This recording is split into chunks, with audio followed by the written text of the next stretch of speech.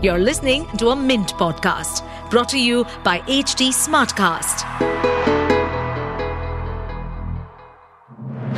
Good morning. You're listening to Mint Business News with me, Gopika Gopakumar. Here are the main headlines this morning. The Burman family, the owner of the Dabur India, announced an open offer to buy 26% stake in Religare Enterprises for up to 2,116 crore rupees as it looks to build a financial services business. MB Finmart, Puran Associates, VIC Enterprises and Milky Investment and Trading Company announced an open offer to buy over 9 crore fully paid up equity shares at 235 rupees apiece.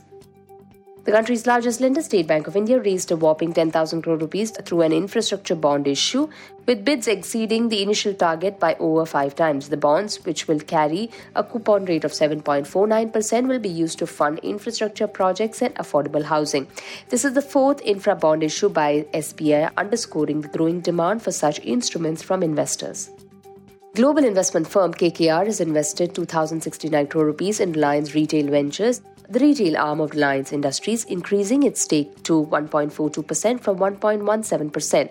The investment values RRVL at a pre-money equity value of 8.36 trillion rupees. KKR's investment will be used to fund RRVL's expansion plans, including the launch of new stores, the rollout of new products and services, and the development of its e-commerce platform. Casino operator Delta Corp received a tax notice from the government demanding 111 billion rupees in taxes, interest and penalties for the period July 2017 to March 2022. The company is already facing heat from the recent imposition of a 28% GST on the money collected by gaming companies from customers. The company has said that it will challenge the tax notice. Life Insurance Corporation said it would appeal a tax notice of 290 crore rupees issued by the Goods and Services Tax Authority of Patna, Bihar. The notice issued on September 21st demands GST, interest and penalty for the period July 2017 to March 2022. The tax authority has alleged that LIC did not reverse the input tax credit availed and on the premium received by the corporation from policyholders. Adani Group is negotiating with banks to refinance $3.5 billion in debt taken to finance its acquisition of Ambuja Cements. The deal is expected to be one of Asia's largest syndicated loan deals of the year. The refinancing is part of Adani's efforts to reduce its debt burden and improve its financial health.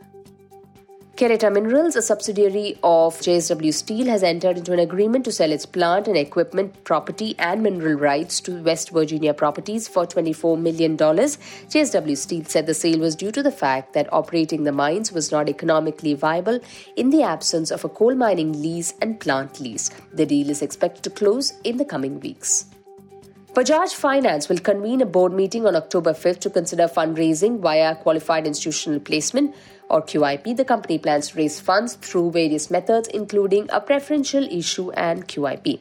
The proposal is subject to regulatory approvals, including approvals from the company's shareholders. ICICI Lombard General Insurance has named Sanjeev Mantri as its new managing director and CEO effective 1st of December. Or the date of approval from the Insurance Regulatory and Development Authority of India. Mantri will replace Bhargav Das Gupta, who has been appointed as Vice President of the Asian Development Bank. The consumer durables manufacturer Blue Star has raised 1,000 crore rupees through its Qualified Institutional Placement or QIP issue, which opened on 18th of September. The company allotted 1.29 crore shares at an issue price of 770 rupees apiece, which is a 1.84% discount to the QIP floor price of 784 rupees 55 paise per share. The price is at the lower end of the discount range of up to 5%, which Blue Star had mentioned at the time of the QIP opening.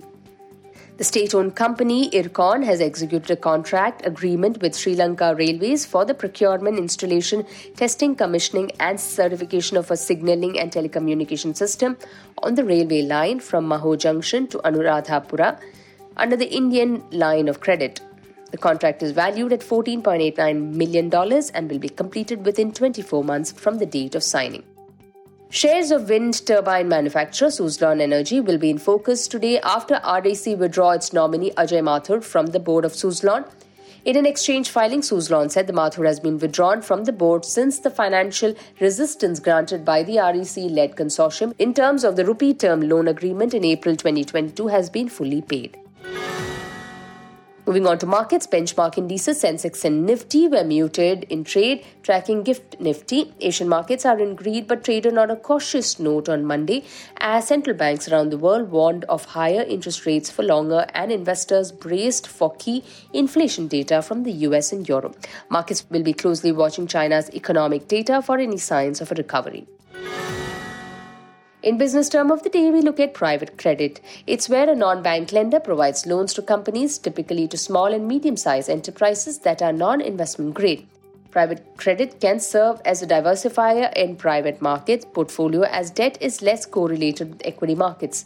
Plus, it allows for a shorter J-curve due to the periodic income component from repayments. With that, it's a wrap on today's edition. Thanks for tuning in. Have a great start to the week. See you tomorrow. Bye-bye.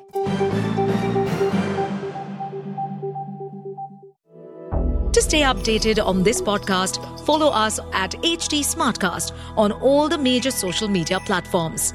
To listen to more such podcasts, log on to www.htsmartcast.com.